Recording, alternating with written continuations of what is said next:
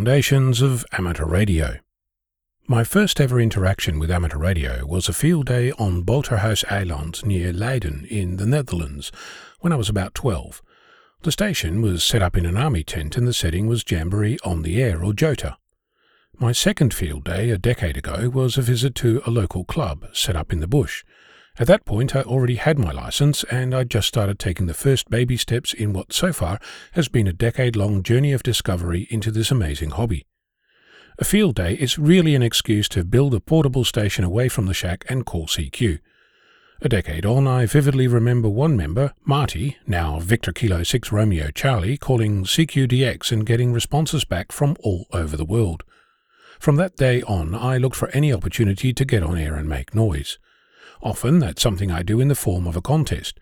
I love this as a way of making contacts because each interaction is short and sweet, there's lots of stations playing from all over the planet, and each contest has rules and scores.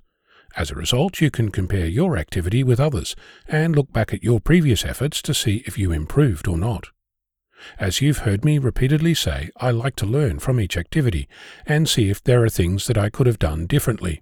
I tend to think of this as a cycle of continuous improvement. A few months ago, a friend asked me if I was interested in doing a contest with him.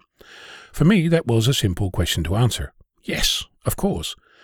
Over the last few months, we've been talking about how we'd like to do this and what we'd like to accomplish. For example, for me there's been a regular dissatisfaction that during portable logging I've made mistakes with recording the band correctly in the log and having to manually go back and fix this, taking away from making contacts and having fun. To prevent that, I wanted to make sure that we had electronic logging that was linked to the radio in the same way as I do in my shack, so it didn't happen again. It was a small improvement, but I felt it was important. Doing this meant that we'd either need to sort out a computer link, known as CAT or Computer-Assisted Tuning, for his radio in the vehicle, or bring my radio, CAT control, power adapters, as well as bring a laptop, power supply, and last but not least, find space in the vehicle to mount all this so it would work ergonomically for a 24-hour mobile contest. The vehicle in question is the pride and joy of Thomas, Victor Kilo 6 Victor Charlie Romeo, a 20-odd-year-old Toyota Land Cruiser ute with 2 seats. 3 if you count the middle of the bench, and neither of us would ever be described as petite, so space is strictly limited. In playing this out and trying to determine what needed to go where, we discovered that this wasn't going to work, and I made the bold proposal to go old school and use a paper log. This would mean that we could use the existing radio without needing to sort out CAT control, the need for any power adapters, no space required for a laptop, no power for that, no extra wiring in the vehicle, and a whole lot more simplicity. So that's what we're doing, paper log and a headlamp to be able to see in the dark. I must confess that I'm apprehensive of this whole caper, but I keep reminding myself that this too is an experience, good or bad, and at the end of the day we're here to have fun. I might learn that this was the worst idea I've ever had, or I might learn that this works great.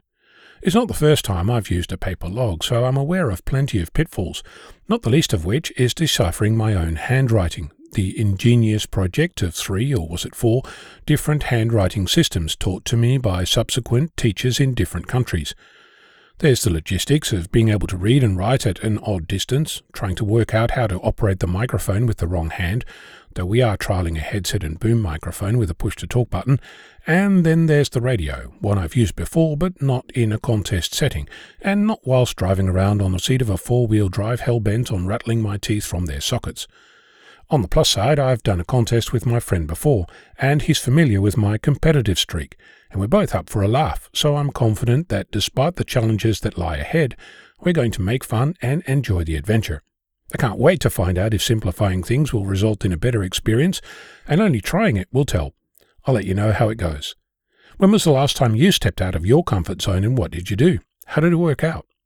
I'm Onno, Victor Kilo 6, Foxtrot Lima, Alpha Bravo.